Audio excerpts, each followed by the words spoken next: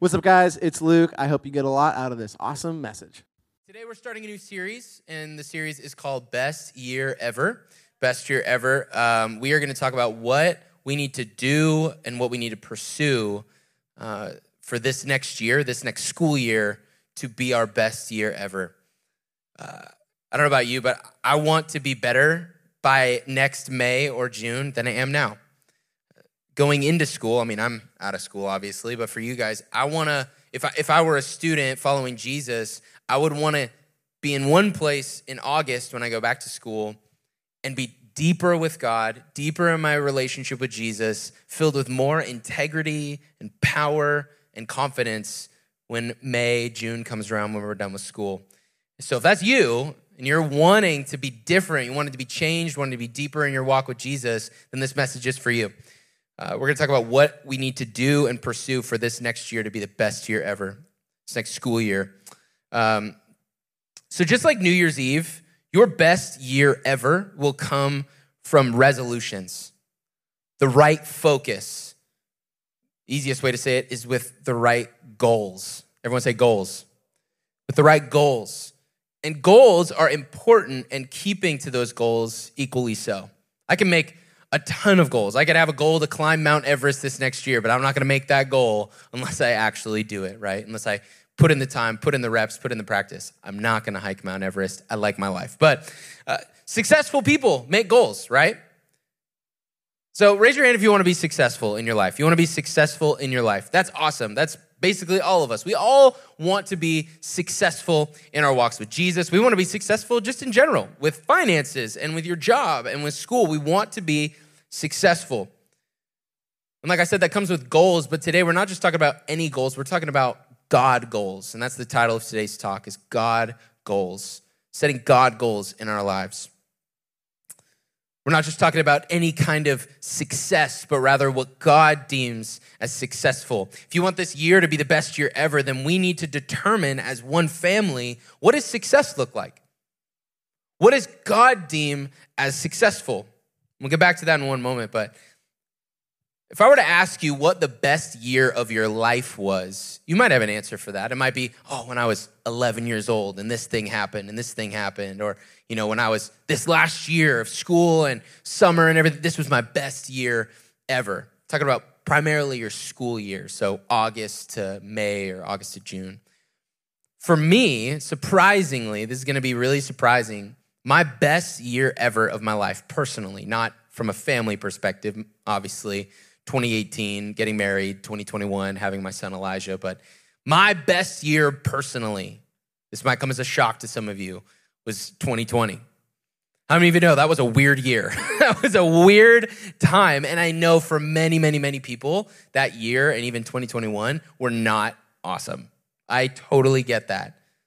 But for me, 2020 was my best year ever. And there's a reason for that. I remember standing outside of Costco in March 2020 with Cassidy. We had heard rumors and whispers of the world shutting down, basically. And we're standing in line. We're going to load up on food. We didn't know what was happening.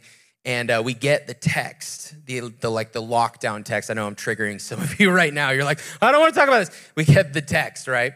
And I remember that next week, we're at home, nothing to do. Office is closed at church. We're all just figuring it out. And my mind went to two places. I was like, I hope this doesn't last long. But the other thing that I was thinking was, I don't really know how long this is going to last, so I'm going to take advantage of the time.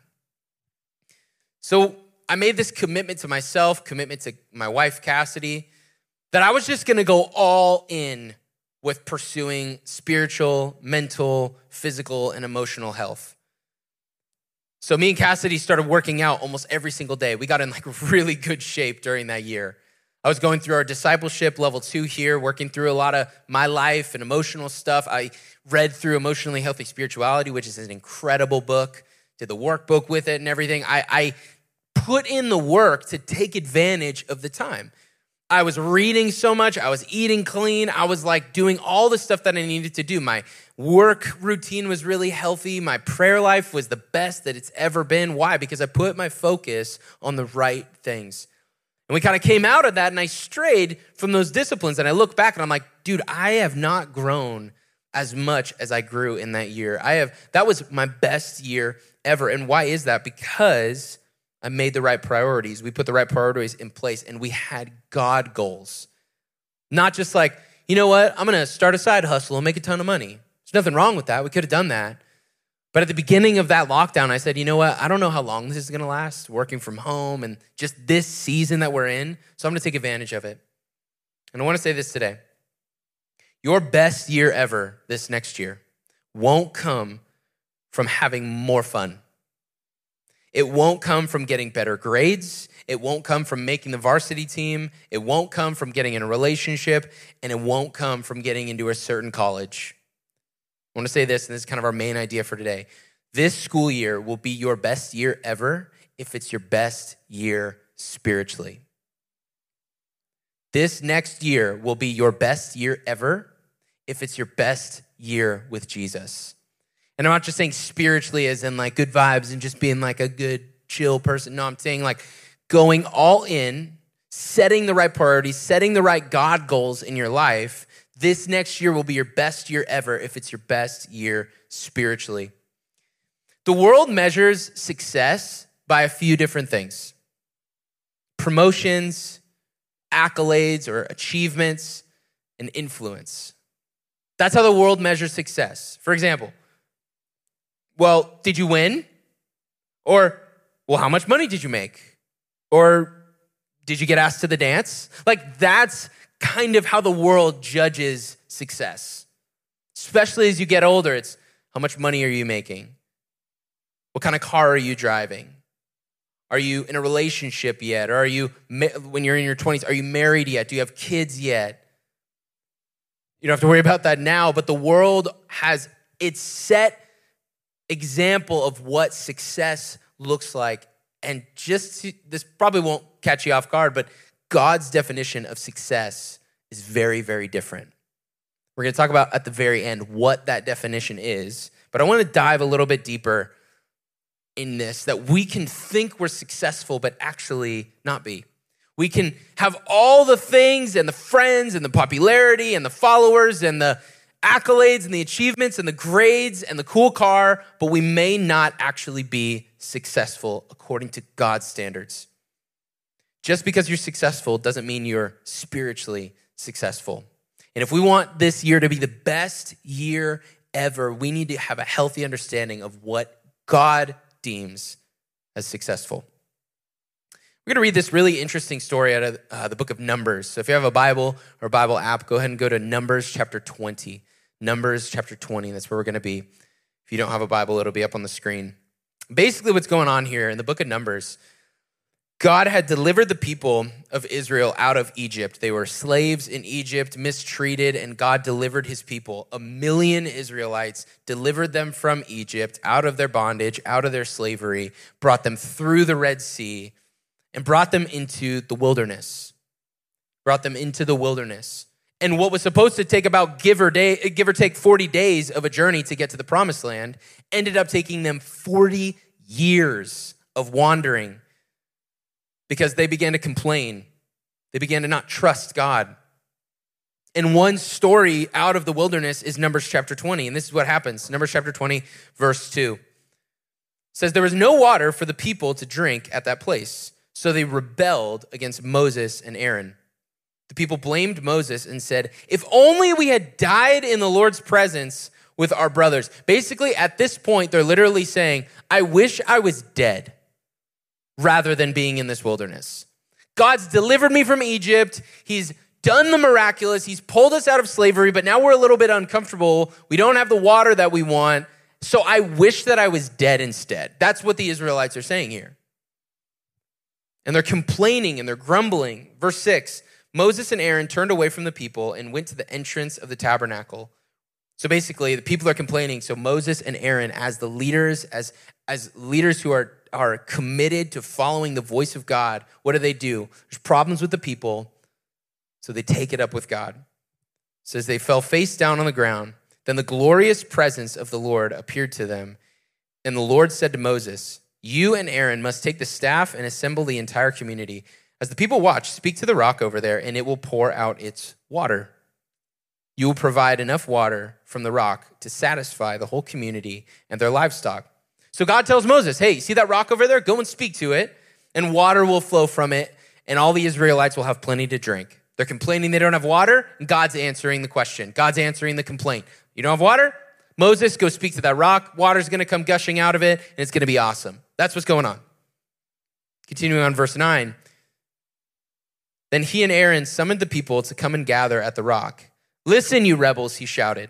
We must bring you water from this rock. Must we bring you water from this rock? Then Moses raised his hand and struck the rock twice with the staff, and water gushed out. So the entire community and their livestock drank to their fill. Moses, by what we would deem as successful, is an absolute superstar right now. The Israelites are parched, they need water, they're complaining, they're miserable, they cry out to their leaders, we need water. God speaks to Moses and Aaron, if you do this to this rock, water's gonna come gushing out. Speak to the rock, it's gonna come. And what happens? Moses strikes the rock and water comes out, and he's the hero, he's successful. He's successful in the eyes of the people. He's a hero, right? Wrong. He's actually a failure. Verse 12, the Lord said to Moses and Aaron, because you did not trust me enough to demonstrate my holiness to the people of Israel, you will not lead them into the land that I'm giving them. In other words, God's saying, remember that promised land that I'm having you lead the people to? You won't be able to enter into it. And you're like, wait, what's going on? Like the water came from the rock. Moses is successful. The people have water. What's going on? It's that Moses didn't actually obey God. If you go back in the scripture, go back a few verses, he said, as the people watch, speak to the rock over there, and it will pour out its water. You will provide enough water from the rock to satisfy the whole community. But then go down. Then Moses raised his hand and struck the rock twice with a staff, and water gushed out. Moses wasn't fully obeying God, and it cost him something. Yes, he's a hero in the sight of all of Israel. He's a success story to the people, but God says, actually, that's not what I said to do. I commanded you to speak to the rock, not to strike the rock. Yes, water came gushing out. Amazing, awesome. But God's not concerned about that. He's saying, Moses, you didn't trust me fully. And you might be wondering, why would Moses strike the rock and hit the rock with his staff rather than speak to it? Why wouldn't he just obey God? Well, it's because this situation had happened before in Exodus chapter 17. In Exodus chapter 17 was the same situation. And at that point, God said, strike the rock. Moses strikes the rock and water comes gushing out. So Moses, rather than putting himself out there in obedience to God, maybe being a little bit embarrassed, because imagine if he's just walking over, the people had seen him hit the rock with the staff before, and this time he goes, do something. He's looking at the rock and he's just speaking to it. The people are like, hello, we've been in this situation before. Just hit the rock. God will do it the same way. But that's not what God had commanded Moses to do. This is what I'm trying to say by explaining this story. You can be a great, big success story to your parents, your friends, your teachers, and your coaches, but not be successful in the eyes of God. And that's not to say that God doesn't love you and champion you and have a plan for you and a purpose for you. God's love is endless, it's limitless. All the love of God as a follower of Jesus has been deposited into your life account, so to speak. God has given you his love endlessly. That's not changing. His love is unceasing. We ought to be identified and walk confidently in the love of God. Amen? His love is limitless, but there is a scale as far as our success. If I'm not successful in the eyes of God, it doesn't mean he doesn't love me and care for me, but I don't know about you, as a follower of Jesus, I want God to look at my life and say, that man is a success because he follows me and obeys me to the T. Everything I speak, everything I command, everything about his life, it points back to me. If we're not intentional, we may miss the bigger story that God is wanting to write this next school year. If we're not intentional with our lives. Some of you are about to start middle school. Others are about to start your last year of high school. Or maybe even some of you are moving on to college. Others, you're about to move to a different campus and start freshman year. Or maybe you're in a school change. I promise you this. It is far more rewarding and worth it and fulfilling to walk pure rather than popular, sanctified rather than settling, and consecrated rather than caving to the crowd. I promise you, it is more fulfilling and worthwhile to walk pure rather than popular, sanctified rather than settling, and consecrated rather than caving to the crowds around you. You will get far more out of this next year by saying, I obey one man and his name is Jesus. Now, what am I saying? Am I saying we just pack up our things and go live in a monastery and just be silent and wear robes and shave our heads like monks? No, that's not what I'm saying. We ought to be in the world, displaying the light and the love of the Father. But if you want to be a success story in God's eyes, it means obeying what he says, not doing what's familiar, what's comfortable. Moses struck the rock because that's what's comfortable. God was asking him, speak to the rock this time. And because he didn't, it cost him something. I know this sounds intense and we're all vibing. It's a good Sunday morning but I want you to ask yourself, what am I missing out on by only 95% being obedient to the voice of God and to the word of God? What am I missing out on? And as we close, it's a short message today, but I believe in my heart that God's definition of success is this: radical obedience drawn from the well of love for him. Radical obedience drawn from a well of love for Jesus. That's success. That I'm a success story in the eyes of God. I'm loved by him and cared for, and I belong to him. I'm a son or a daughter of the Most High. Yes, absolutely. But if you want to be a success story, not in the eyes of your parents or teachers or coaches or anybody else, it takes radical obedience that flows from the spring of love that you have for Jesus, overflowing from your heart. Jesus, I love you, so therefore I obey you. I long for you, so therefore I want to do what you say. I'm going to speak to the rock, not strike it. And Jesus says this to close out. Matthew 16. Jesus said to his disciples, if any of you wants to be my follower, you must give up your own way. Take up your cross and follow me. If you try to hang on to your life, you'll lose it. But if you give up your life for my sake, you will save it.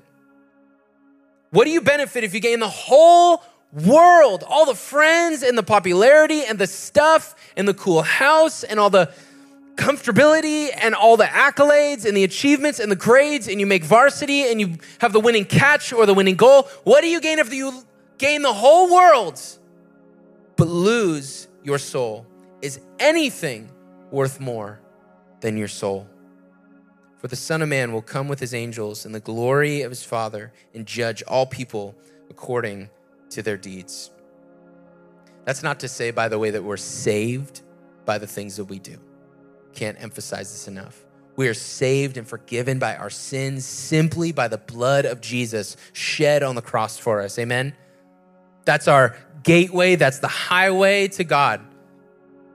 That is the only way that we get to the Father is through the Son and his sacrifice for us on the cross.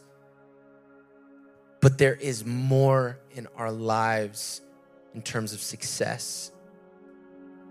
Get the grades. Work your tail off. Absolutely.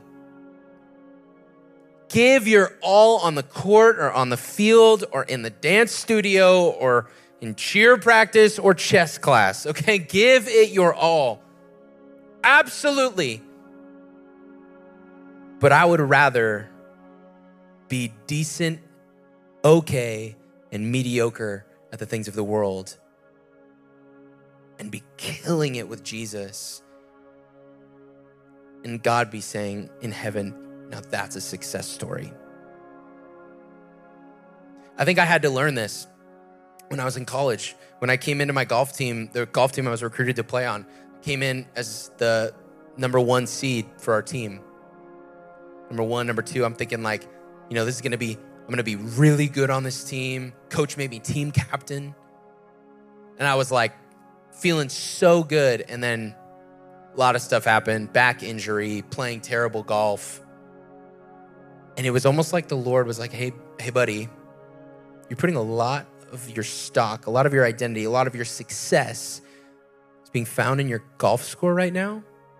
So I'm gonna lovingly remove that from the equation for a minute so that you can see what success looks like in my eyes. If any of you wants to be my follower, you must give up your own way. I'm not saying you gotta quit your soccer team. I'm not saying you gotta drop out of school. I'm not saying don't have friends. But have God goals for this year. What do you want to say 9 months from now when you're wrapping up another school year? Do you want to say, dude, got 4.0 both semesters? For some of you smarties, got 4.2, 4.3 AP classes. Like, I crushed it. But then the Lord's like, that's awesome. I'm proud of you. But we've lost connection.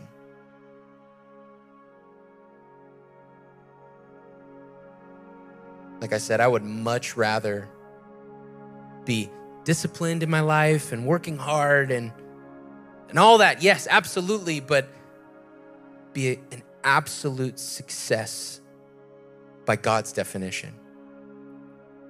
Because I'm filled with radical obedience. Lord, I will speak to the rock. You said before to strike it, but now you're saying speak to it. So Lord, I will obey you, even if it costs me people's respect, friendships. Lord, your way, your timing, your purposes for my life. So Father, we thank you this morning. We honor you, Lord. We want your vision for this next year. Just for a moment, I want you to ask God, just in the stillness,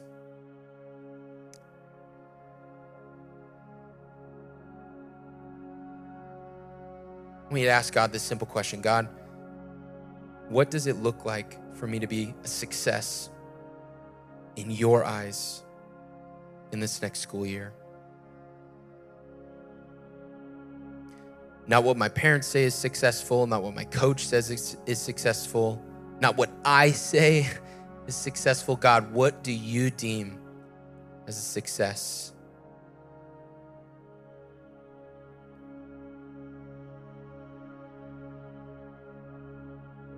Now I want you to pray a radical prayer. And don't pray this, don't speak these words if you don't want this, but simply say, God, I want to be a success in your eyes. So help me in that pursuit.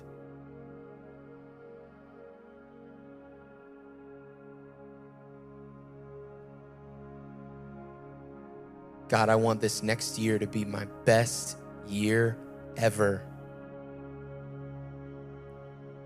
Give me a radical love for you that bubbles up and overflows into a life of obedience.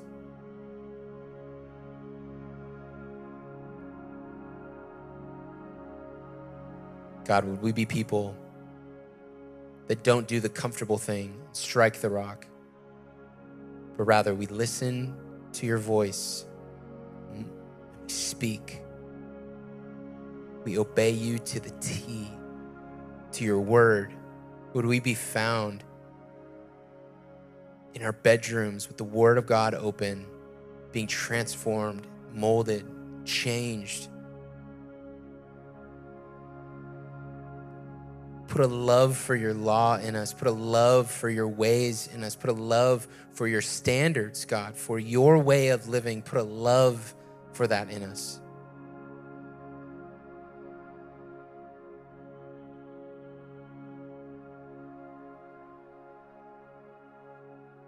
If any of you desires to be my follower, you must give up your own way. Take up your cross. Follow me.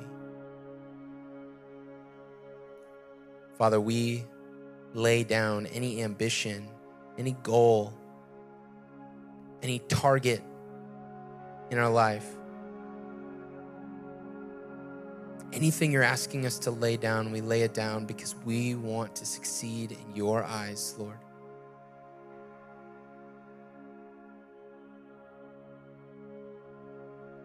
Give us vision for this next year, God.